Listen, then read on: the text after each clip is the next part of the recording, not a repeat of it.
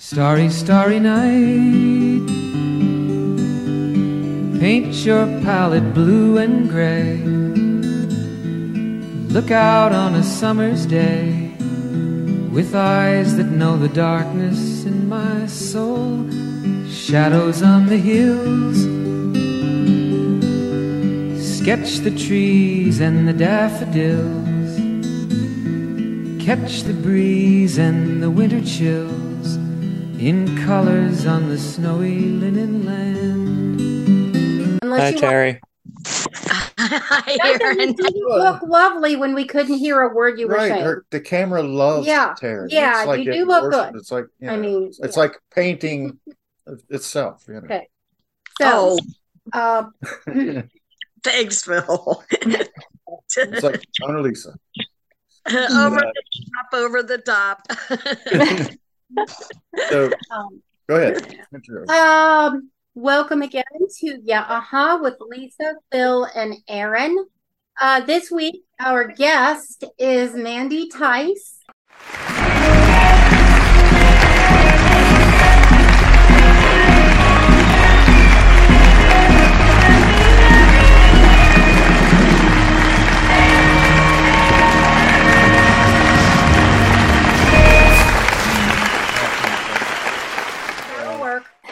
Okay. We should say that Mandy is the director of the School of Atelier Arts. Did I say that right?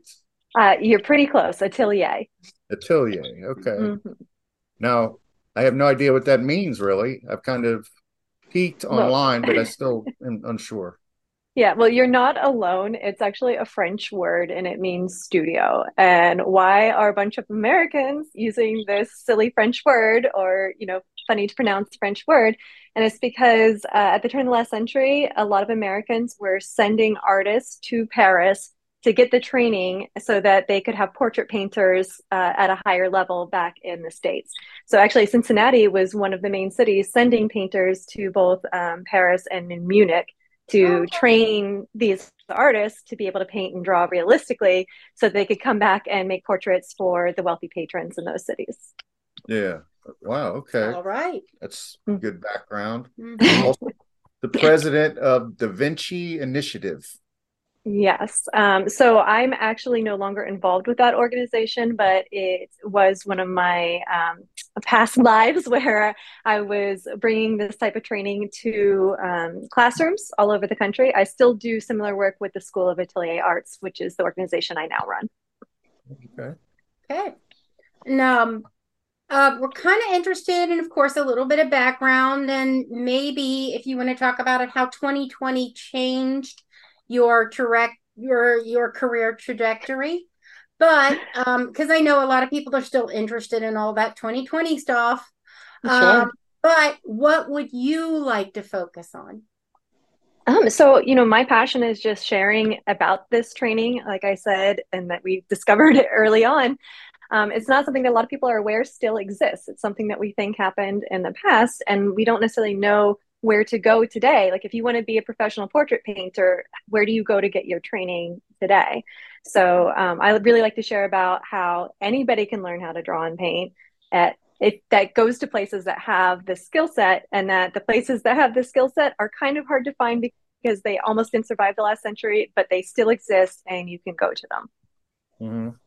Now you do some online, right? Yeah, absolutely. Yeah. So come to you for training online. Mm-hmm. So before 2020, huh? Yeah, so I was running an in-person studio, like many people were, teaching these atelier skills. And then, of course, quarantine hit. And like many people, I was like, no, I can't teach how to paint online. It's going to be too hard. And, if I can't be there and help the students mix the paint, how are they going to learn? But of course, when you're forced to do something, you figure it out. And I've been pleasantly surprised to learn that my students are actually getting better faster online than they were in person because they're hearing all these other critiques of these other students, and they're actually avoiding mistakes that they might have otherwise made because of this online training and how it gives them more opportunities to, listen in and learn from each other. That's interesting. The video versus live, teaching and live. Right. Yeah. Yeah, so I do a little bit of both. So I have pre-recorded lessons with like the stuff that I teach again and again and again. And Terry, as a educator yourself, I'm sure you teach the Mhm. same lesson multiple times, in a day. Almost. So the core lessons for teaching people how to paint, like where does the paint go on your palette? How do you mix with a palette knife? Those types of things, are pre-recorded videos. But then twice a week, what I do is I have students show up together in a group call and we look at the paintings that they have in progress and we talk about some of the mistakes they're making and, what things to avoid.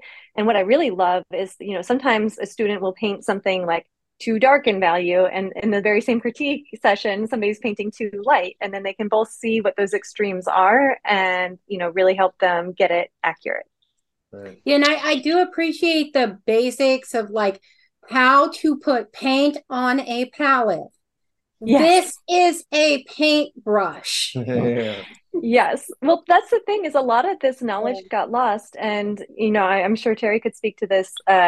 We often, in my experience, I'm a licensed art teacher. I've worked in 20 states with art teachers at their art education conferences, teaching skills to art teachers all over the country.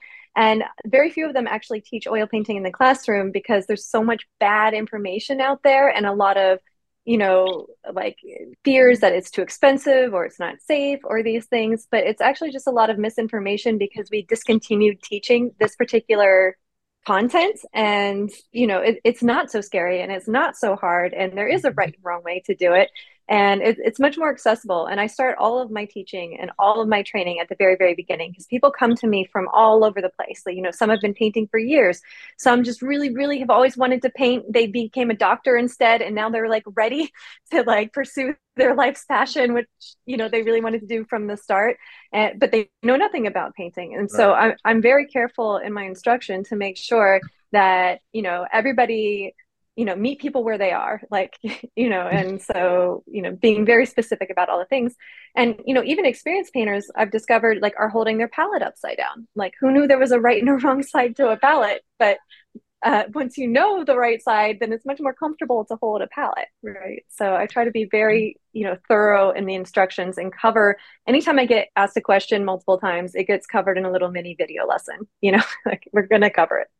Right. Well, It has always surprised me at the amount of doctors that I've had as students, that Sure. in the art classes after they've retired. Yeah, they're always old. They're retired doctors. It's always surprised me. There's one other, and beauticians. Mm-hmm. I had a wonderful class one time that were men and women doctors sprinkled in with a bunch of beauticians, hairdressers. Yeah, it's very common. It's funny because I was telling my dentist about what I did one time, and he was like, "Oh, how do I sign up for an art class?" And I'm like, but I think some people they feel like they have to choose between a career that's going to pay well and being a poor, starving artist. But that's really an outmoded idea. Like a lot of the people that have atelier training and atelier skills, I have an acquaintance who works for NASA and paints portraits of astronauts. Like she works for NASA. Like there's That's so cool. many careers like, out there something when you you don't wanna actually have a limit. high level of technical skills. Yeah, Yeah, that's something where you don't want to limit a person to a single path. Mm-hmm.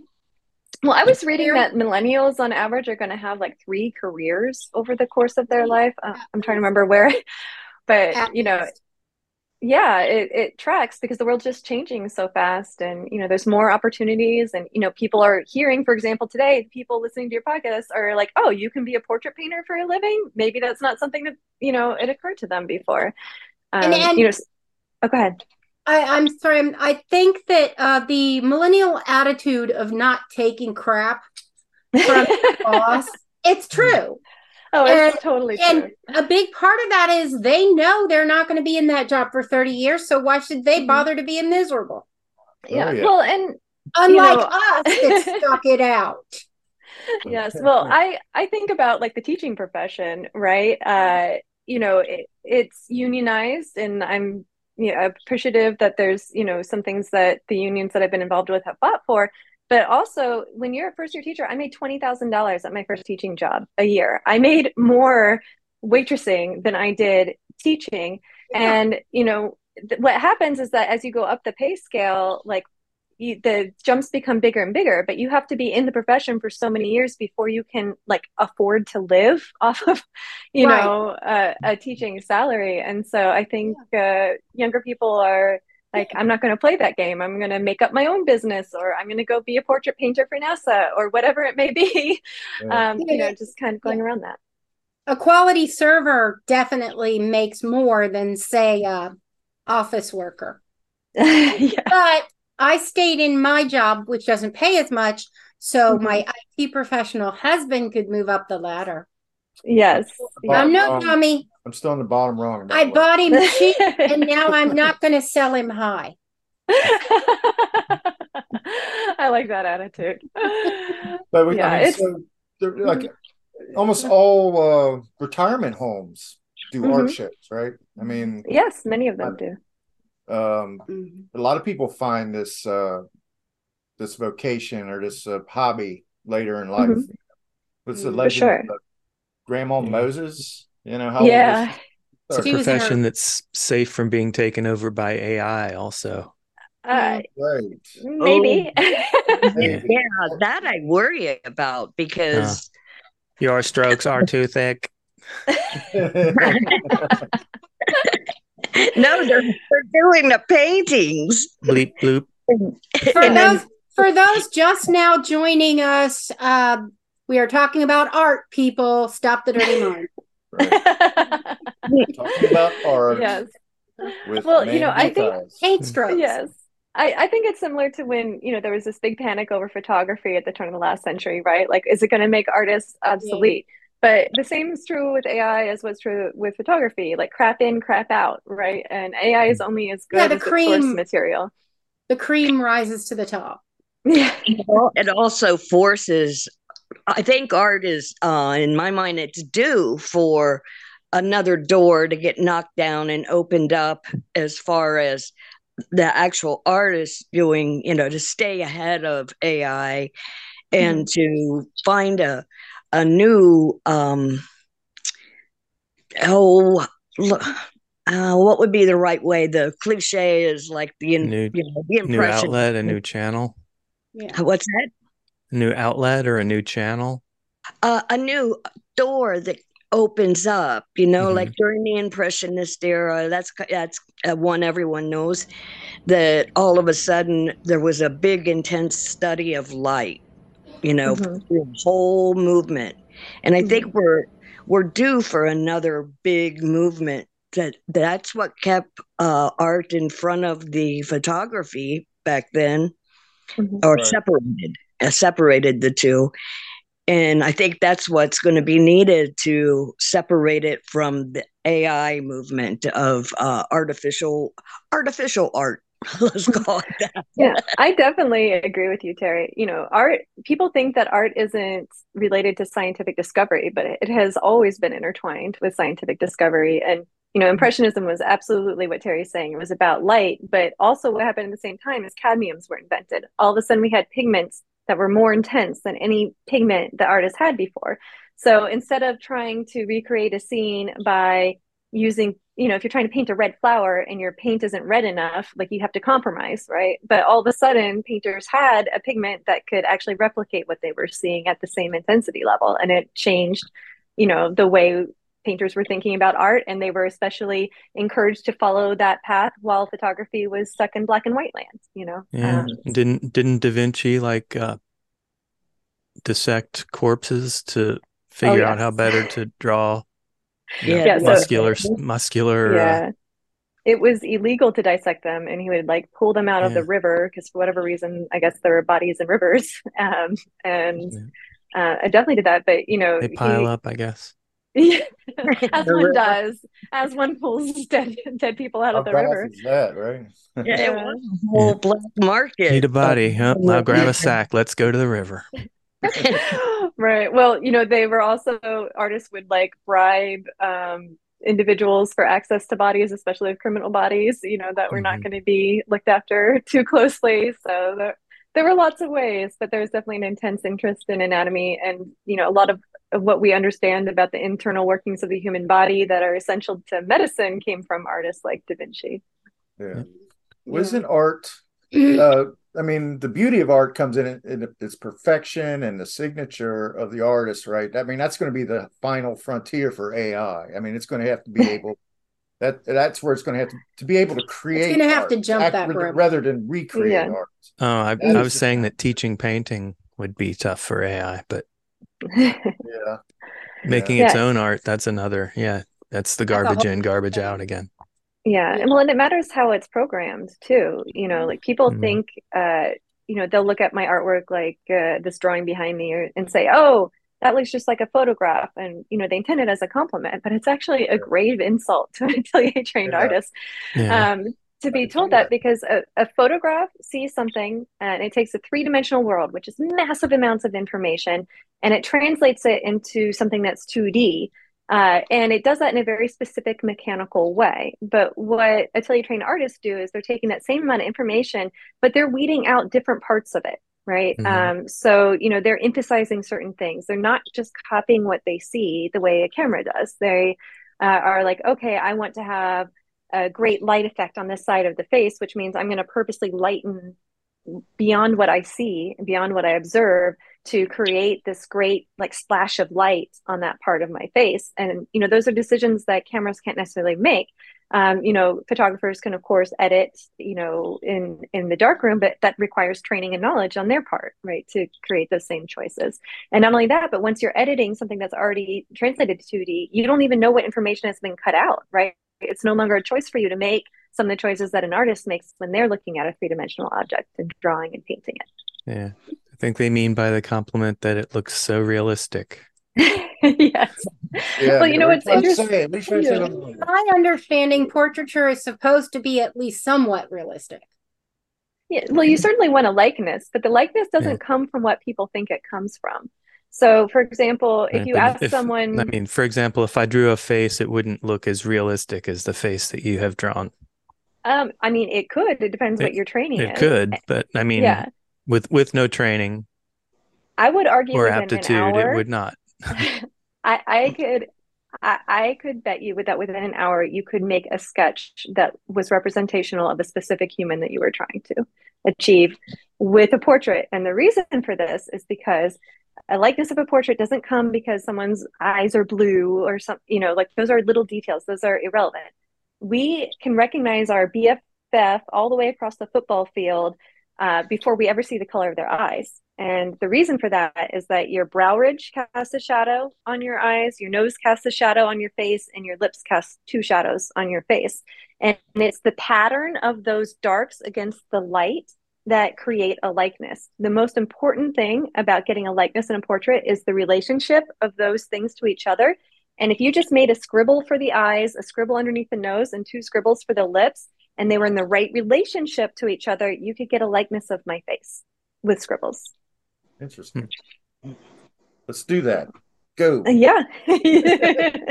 Get your pens out of it. I do enjoy it. You to try it. At Disney's California Adventure, they have early. They have little like 15-minute classes where they teach you to draw a character.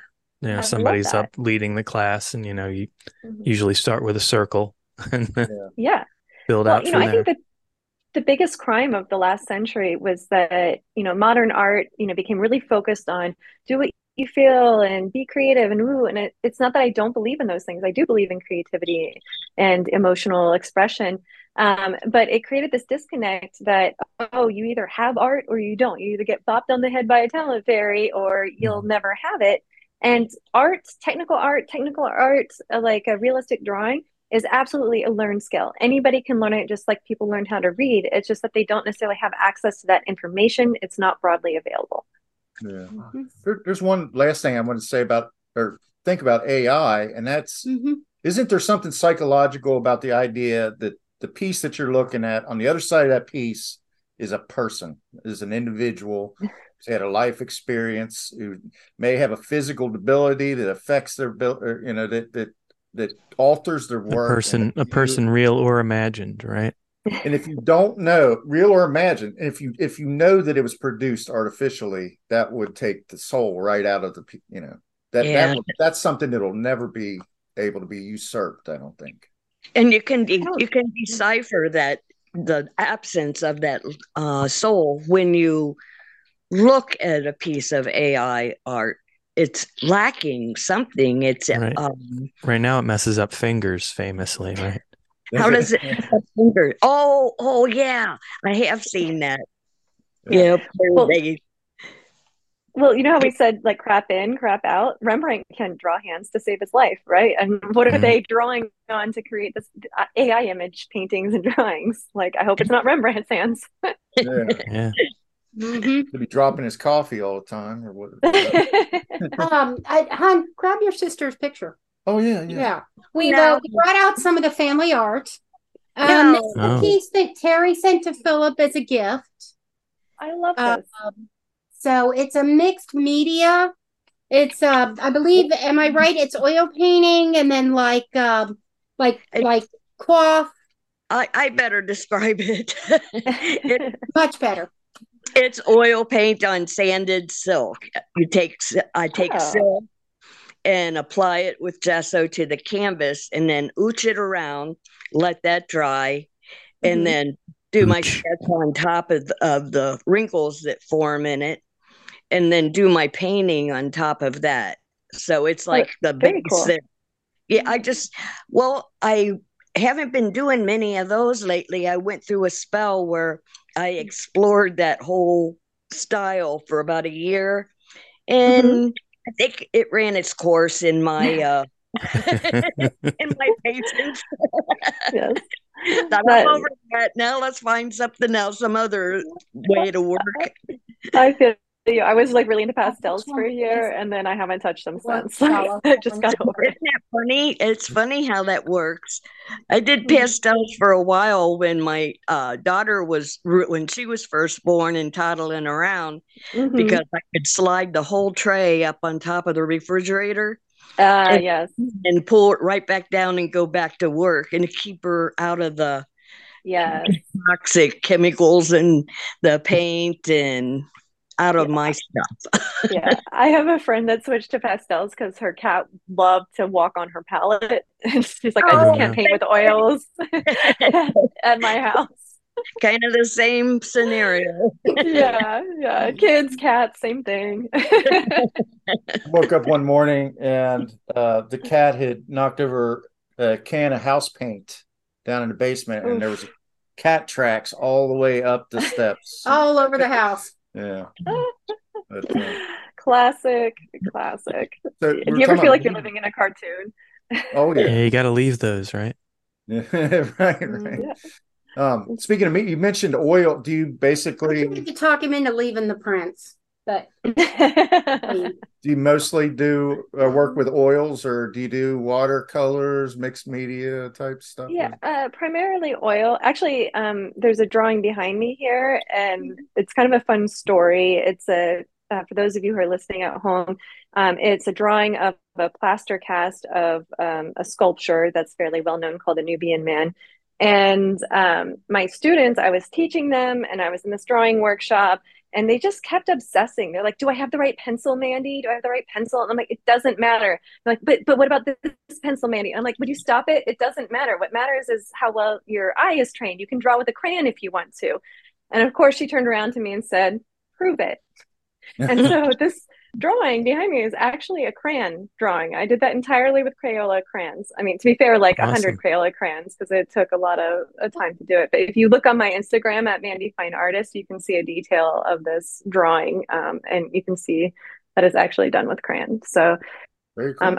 I don't get like too hung up on media. I don't think it's about the media. It's about how much time and training you put into your eye and how well you can see. Because someone that can see more than you can actually teach you to see colors you've never seen before, can teach you to see like nuance of detail you've never seen before, can teach you to see shape you've never seen before. It's pretty incredible, like what Atelier training can do for your eyes. No, I kind of get what they were saying. It's not so much, is this the right pencil, but the quality, you know? Yeah. Because like you say, I mean, Crayola crayon. I use generic crayon. It is not the same. I agree with you, but even if you have the crappy crayon that has like all wax and almost no pigment in it, it may shorten the range of values that you can get. You're not going to be able to get as black, on your drawing with a low grade crayon. But if you know what you're doing and if you have a lot of control of your materials and your eye is trained well, then you'll create what's called a high key drawing. So yeah, the darks won't be that dark, but the image will still read clean, even with a crappy crayon. Yeah. Cool. We're speaking with Mandy, Theis. Theis. It's that German pronunciation gets people every time. Right. Theis.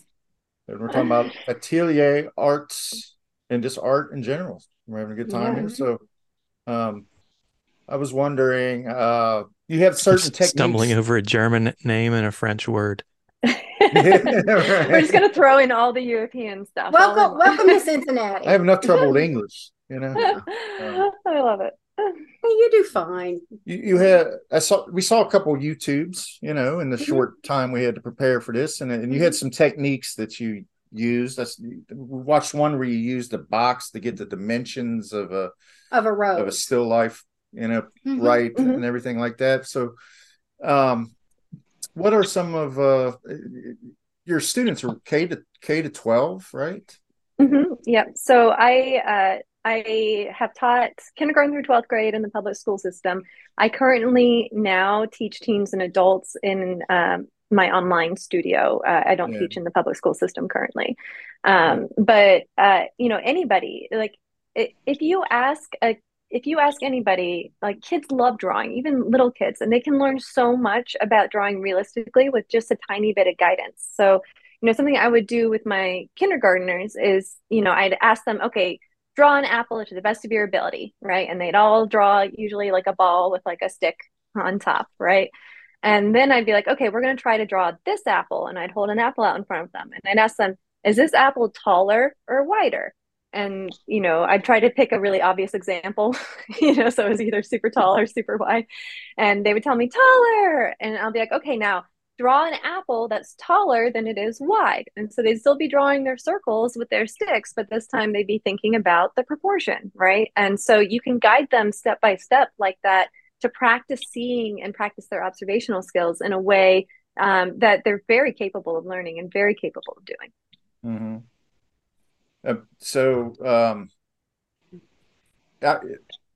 Who are some of your favorite inspirations? Are there any contemporary artists or artists from antiquity that really serve as an inspiration to you? Certainly.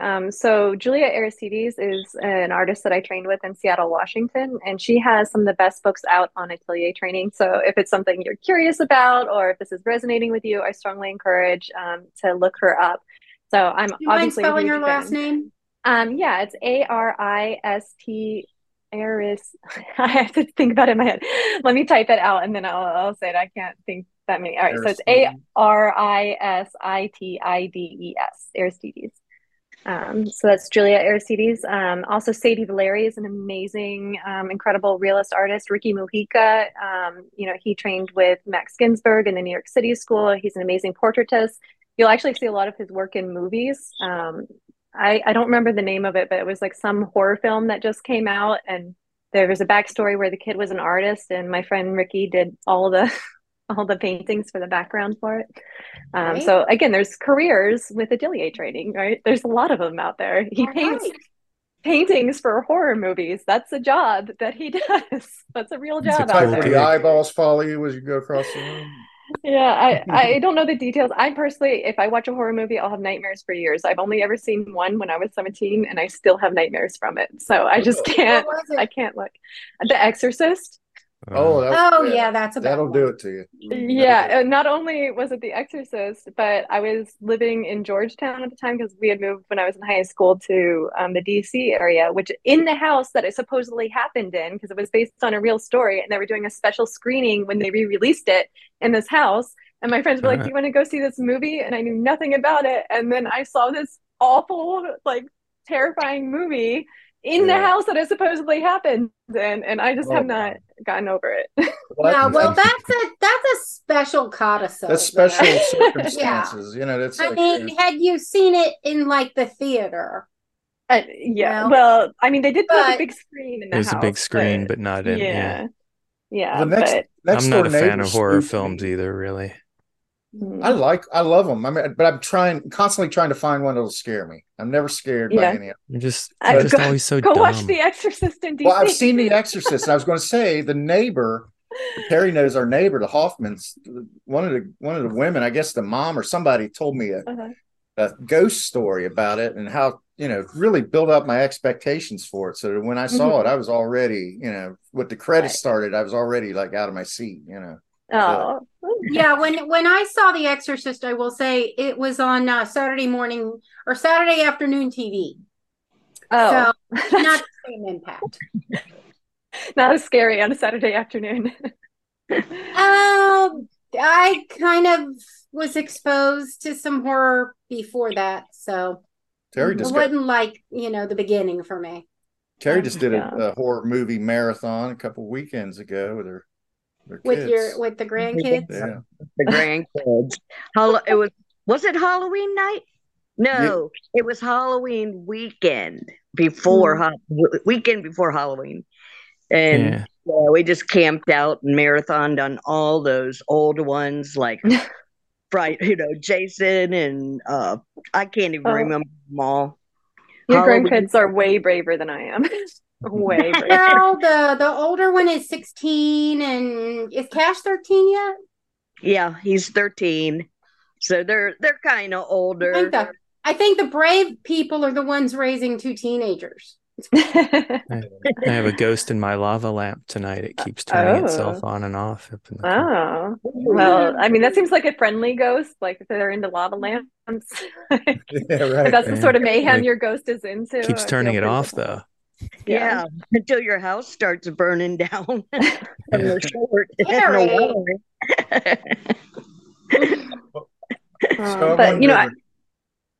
Go ahead, Terry.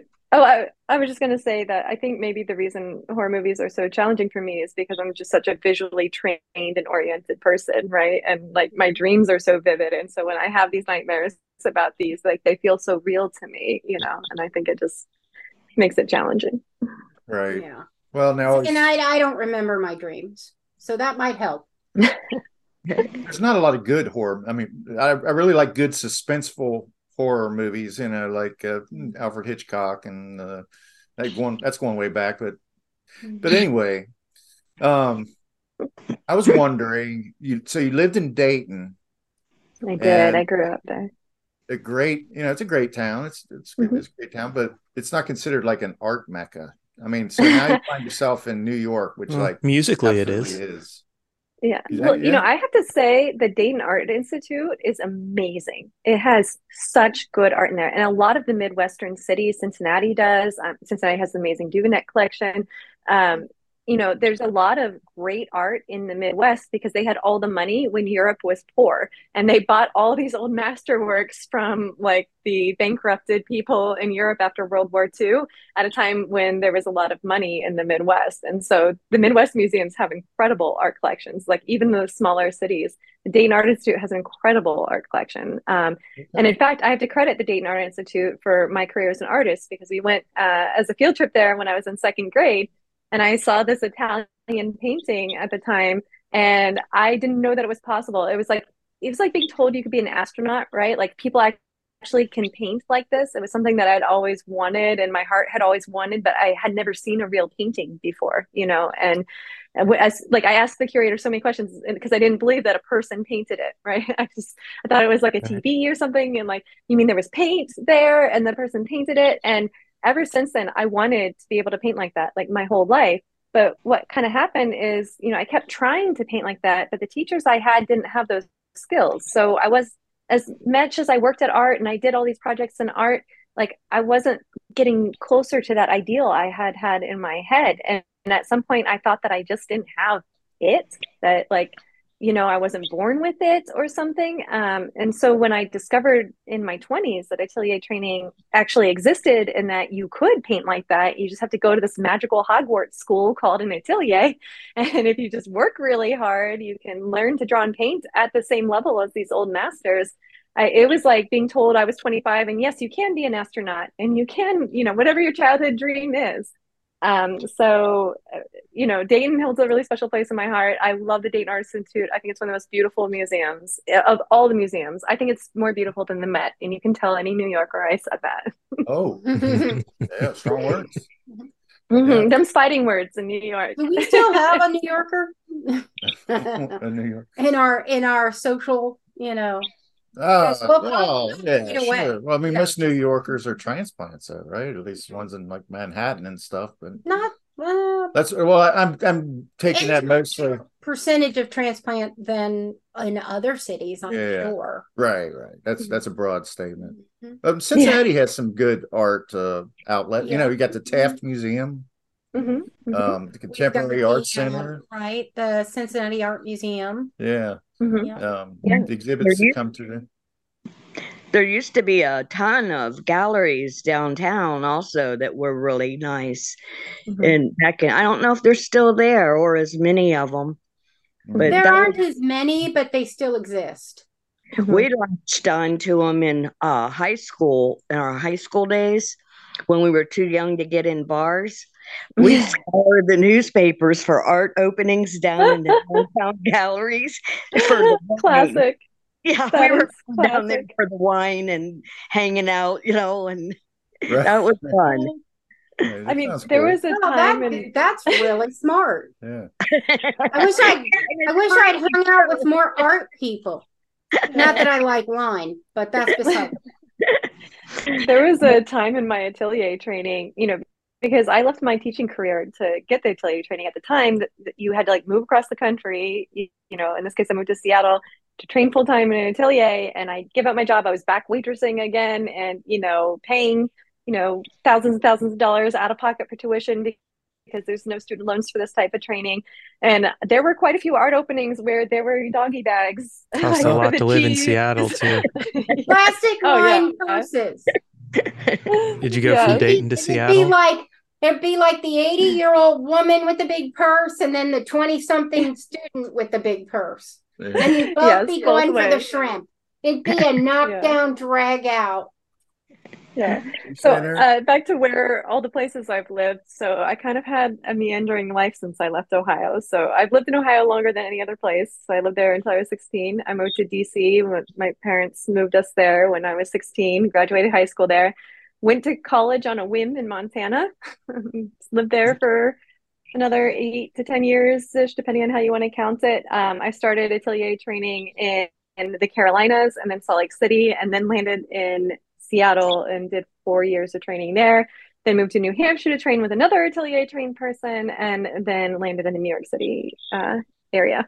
So that's the adventures of Mandy. Popped all over the states. Yeah. Well, it's interesting just culturally how different areas of the country are. Like when I first moved to New York City, I was like, why is everybody yelling at me all the time? Just the regular volume is a loud city. You gotta be loud. It is. You have to be heard above everything else. Right. Yeah. But then in Seattle, friends has a term, uncultured swine. So if you lived anywhere where it's just uncultured swine, nobody has any appreciation for art. They're all, It's a Toy Story reference, I think. Oh, is it? Classic. Okay. Yeah.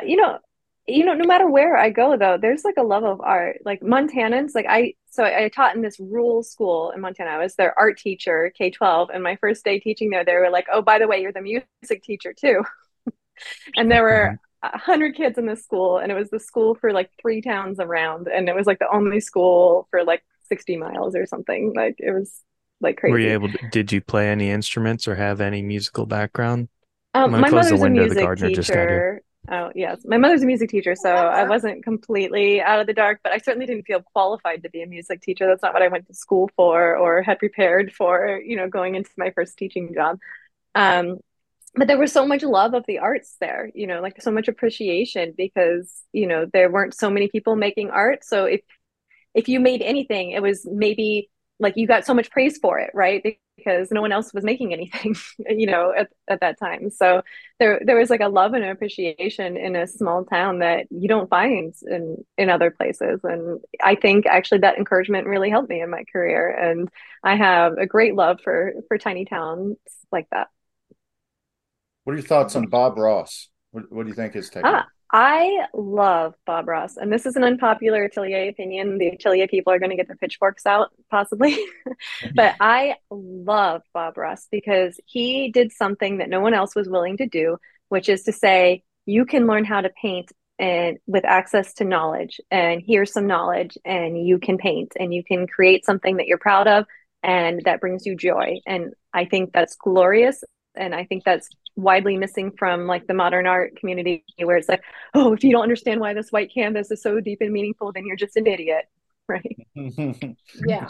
I mean, he was like a ASMR superstar long before anybody even knew what that was, right? I mean, people loved to watch his show just for the calmness of it. His voice. Oh yeah. I mean, painting is the ultimate, like, well, it's both the most frustrating thing I've ever done and the most flow thing. Some fluffy clouds. Yeah. Right. But like, once you learn some skills, you can have so much joy and flow and peace in the painting process, But it's really frustrating when you're trying to create a happy little tree and you don't know how. But Bob Ross taught people how to do that, and people had success, learning from him. And I have so much admiration. Zen place that he reaches when he's talking about it too. Yeah. Well, and I love how he would just like last minute, there'd be like 30 seconds left in the episode. He's like, let's throw in another tree. And you could see his producer sometimes like slightly off stage be like, ah. Doing the cut sign. Yeah. He was just messing with the producer. Yeah. Oh, totally. But it's like one of my favorite things. But I'm actually also a huge fan of, oh my God, why can't I think of his name? The painter of light, Thomas Kincaid. Right. So also somebody that gets a lot of hate, right? Especially from the modern art world, but he had skills. He was a multi-billion-dollar painter. He was the first artist traded on the stock market for billions, $6 billion. So quit hating. Quit hating. And also why was he worth that much? Because what he painted resonated with people, right? Like if you ask anybody off the street, like name 3 movie stars, like most people can name 3 movie stars or 3 bands that they like, but ask them to name 3 of the most famous living painters today, and most people don't know Damien Hirst or Jeff Koons or like, because they're not making art that matters to anybody, like, but people know who Thomas Kincaid is because he made art that mattered to everyday people, that resonated with everyday people. And I don't think you can be a greater artist than that, even if his paintings were a little saccharine for my personal taste, like, right. It's not going to hang in my house. Yeah. but I'm not putting it down. Because it was quality. I mean, it looked good. He had technical skills. Yeah. And you know what? When you looked at his little cabin on a snowy hill with the light coming out of it, like, it made you feel good. Like, why wouldn't you want that in your house? Yeah. Well, so you talk about these techniques that gifted teachers can impart to their students, where they can get a firm grasp of a foundation of being able to do artwork. Is there any, I'll ask Terry first, is there any part of your hobby or your vocation, Terry, that has frustrated you, that you really feel like you've not been able to perfect, and you're thinking, I want to be able to do this on a palette, and I've just not been able to do it to date? I don't think with those limitations, I'll do what I want to do, and if it's not going the way that I want it to go or whatever, I kind of let it paint itself. And usually when I let go of the control of what I'm doing, then it happens and it works. That's why I'm not good at art. And But not every painting is like that. Some of them you have to have more control with. I have been enjoying playing since a lot with work, like the whole series or the year that I spent doing the sanded canvas ones. That I found great pleasure in that because it was more like playing, and it was like doing the commissions and stuff. Oh, commissions. Oh, yeah. They're horrid. And you have to paint or they expect you to come up with what is in their head because they can't paint it, so they want you to paint it, but I can't see it in your head. It's so true. It's so true. So, Terry, I have to share a story with you. So when I first graduated from Atelier training, I had painted some flowers, these peonies, it was like a small painting. And for whatever reason, just like a lot of people wanted to buy that painting, but I only had the one painting. So then they were like, okay, well, will you paint another painting of peonies? So I painted another one, and then people saw that one and they wanted more peonies, right? And I spent 2 years of my life painting nothing but peonies. I call it my peony purgatory period. I still to this day cannot even stand the smell of peonies. Like they're very strongly scented. But what you're saying is true. Like I once had a commission for like a 6-foot tall peony painting, like covered in peonies. And I obviously that was an enormous outload of work. And the person's like, it's not how I imagined it. And I'm like, well, I'm sorry, but that's what you commissioned and that's what it is. And like I just painted a painting for you. Like I don't know what you want me to do. Right? Oh my goodness. Yeah, it's just I just want one 6-foot peony. Just one. Yeah. Like, oh my goodness. Yeah, that was, but the good news is that I did all the studies and then I copied those studies onto the 6-foot painting and then I could sell all the studies. But, the more peonies I painted, the more they beget more peony commissions. I made my living. I'm eating, but is it worth it? Oh. Yeah. So I did make my living purely as a painter for those 2 years, which was one of my missions and one of my goals in life. But then I realized A, that I really missed teaching, and B, that the peony life wasn't for me. So. Not after 2 years. Nobody wants peonies for 2 years.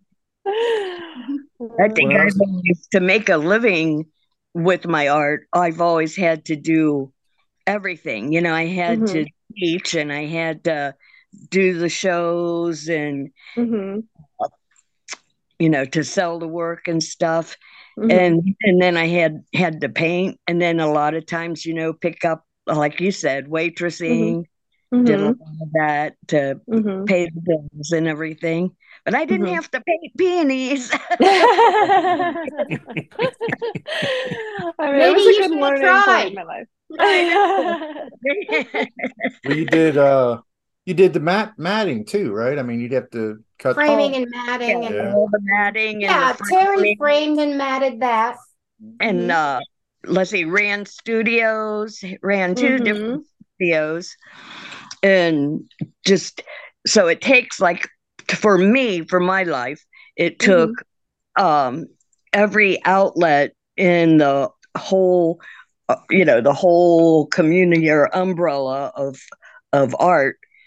To put food on the table, to make sure it was coming in fairly steady, and it meant doing a lot of things that you don't like to do, like as like your what'd you call it? Peonies. Well, I think the one thing I really learned from that is you have to be really mindful about how you craft your art career, because had I not accepted those commissions, I probably would have been painting something that made me happier to paint and may have missed opportunities to be painting, something that was more aligned with my vision and what I wanted to. But I was afraid, of losing these commissions at the start of my career. I just graduated from the Atelier, trying to figure things out. But I think there's a business lesson in there too, that, whatever you commissions you get, or you're going to attract people that want similar things. So if you want to paint something different, you can't keep painting the same thing that you're doing. You have to at some point turn down those commissions and reach somewhere else. Yeah. But on the other hand, peonies pay the bills. They do. So they call them pot boilers in the atelier world. If you read diaries from other people that trained at the École des Beaux-Arts in Paris, like they talk about their pot boilers, like the things that sell that they paint. Sargent was famous for what he called and referred to in his journals as mugs. Like all those portraits of people, those were his pot boilers. He hated it. He couldn't stand it. He figured out a system where he could paint one whole painting a day, life size, just so that he could be done with it and get back to painting what he wanted to paint. Yeah. But I had one art story. When I was in high school, I was in art class, and my friend and I on Win. The art teacher was so impressed with our work. She was like, "We're giving you this 8-foot tall canvas, and you're going to paint a lot of canvas." Yeah, you're going to paint a life-size image of an American Indian, because our school mascot were the Indians. Oh, that's a little problematic these days. Yeah, right. Yeah, this was 85. But we did it, and they're still the Indians. Yeah, it's still the Indians. Yeah, Norway Indians. Yeah. I went to the same high school they did. Well, long story short, it never went up in the gymnasium where she told us, she promised that it was going to go, because it was not probably for the best. It was not as good. As good as she had anticipated, and she didn't mention it. It just never happened. Yeah. Well, as an art teacher, I can tell you that we get promised all sorts of things by admin officials that never come to fruition. Yeah. It was a piece of trash, though. When I looked at it sounds like you just needed to hone your skills a little, sir. Yeah. Well, you know what? I think I didn't burn out, but I think I flamed out when I was about 6, because I was a pretty good little artist when I was a kid. I think Terry could attest to that. And then but why do we let that go? Just because we age? It's because we feel like we don't have it. But if we had a little bit of coaching and knowledge to help us continue to grow in our drawing, I don't think we would lose it that way. It makes me so sad. If there's so many people out there that have this story that I used to love to draw and I lost it, but you still have that in you. You should let that out. Well, I got into writing more. I like to write, but also Terry wasn't around as much, so that was a big part of it for me. This bonding with her. But I do take all supplies with me. I think you had to go to work. You got 14 years on him. You moved. Yeah. It's Terry's fault. It's Terry's fault. That's right. It's Terry's fault. It's all Terry's fault. It's not. I blame mine on a. We didn't have an art teacher when I was in the I guess 2nd grade, and I very carefully drew C-3PO. Yes. And the math teacher, who was observing as he called it, the art, said, "Oh, nice camel." Oh. Okay. PSA to all the people, all the parents out there, all the adults that want to comment on a kid's drawing. There is only one appropriate thing to ever say to a child about their drawing, and that is, "Tell me about your drawing." Not, "Oh, nice cow. Oh, nice cat." No, never. Nix, nax, no. Do not do that. Okay. That's good advice. Tell me about your drawing. That's how you do it. Artist's heart. Yes. No, my brother is the visual art type person. I am a wordsmith. And I'm okay with that. That's where my art goes, words. And decorating. Yeah. But he's the artist in the family. See, I hate that phrase because it's not reserved for one person in the family. No, lots of people. He's the one in the family who chose to be an artist. There we go. He's the one who chose art. Well, in our family, we got Terry. We've got Michael. Michael's an artist. Yep. My brother Kenny is an artist. My mom was an artist. Yep. My aunt Rosemary was an accomplished artist. And Amanda. Yeah, Amanda. So it's all around. It's all around us. So. And Troy makes food art. He's a chef. Yeah, he's a chef by trade. If you see his face, he makes some beautiful food. You mentioned Chris. Gorgeous. What's that, Aaron? You mentioned Chris in there. Chris? Yes, Chris. I don't think she does more like anime style and that and like cartoon type. Might have been shorter to name the people in your family that don't do art. Right. Yes. Well, my brother's an aerospace engineer, but he still carves an epic pumpkin every year. Like, I had this much influence. Art are like, I think science and art are this far apart. Yeah. That pumpkin carving is a skill. I was about to ask Mandy if you're a good pumpkin carver. Yeah, I'm a terrible pumpkin carver. I know. I don't have the precision and like the physics, and there's a 3D element there. Like I can never be a sculptress. I'm a 2D person. Like that third dimension just really confuses me. My dad, oils. People would come from our old neighborhood just to see his pumpkins. I'm going to tell my brother that and tell him he needs to up his game. It's a challenge. He needs to get people to come from more than a mile. Okay. All right. I think he's up for it. There's a double entendre in there somewhere that I don't want to go to.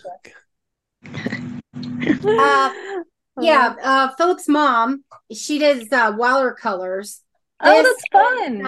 This is our Irish setter. That's I don't think I've ever seen that. I haven't seen a lot of paintings. Yeah. She did that when she was in the when she was still living with us. No, when she was living with us. She was working on that when I visited one time. Yeah, that's super fun. Yeah. And I mean, she got all those nice elements. That's Lacey, right? I couldn't think of the dog. Yeah, that's Lacey. Yeah, if you want to grab Chala. We have one of a cat too that she did, and what it is my mom. Is this the famous footprint cat? Yeah, that took the paint from the basement. This is the footprint cat. Mm-hmm.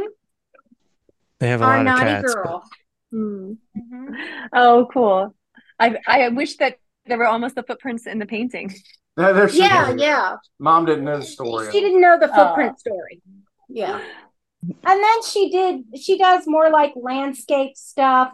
She did a lot of that when she was taking classes. When Terry comes to town, she can add footprints. Huh?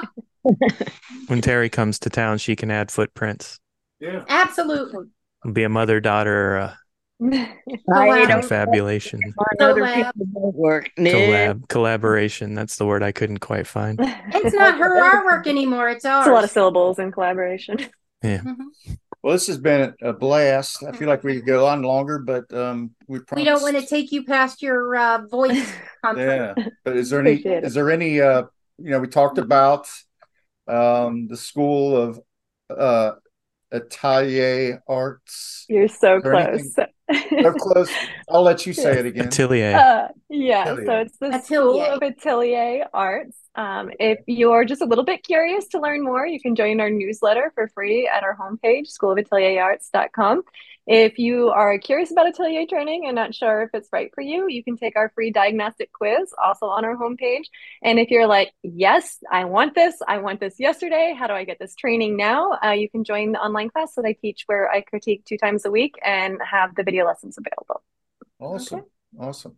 And that URL is at Mandy Fine Arts. So my Instagram is at Mandy Fine Artist. Artist. Yes. And we also have a School of Atelier Arts handle on Instagram as well. Excellent. I'm going to look into that. I enjoyed talking to you so much, and you've caught my interest in that. Oh, thank you, Terry. I'm so glad that you were here and part of the conversation. I love art teachers so much. I'm always happy. We have social. Twitter. Yeah, pod. Instagram. Yeah, pod. Facebook. Yeah, pod. So let us know. Hit us back. Have a great week.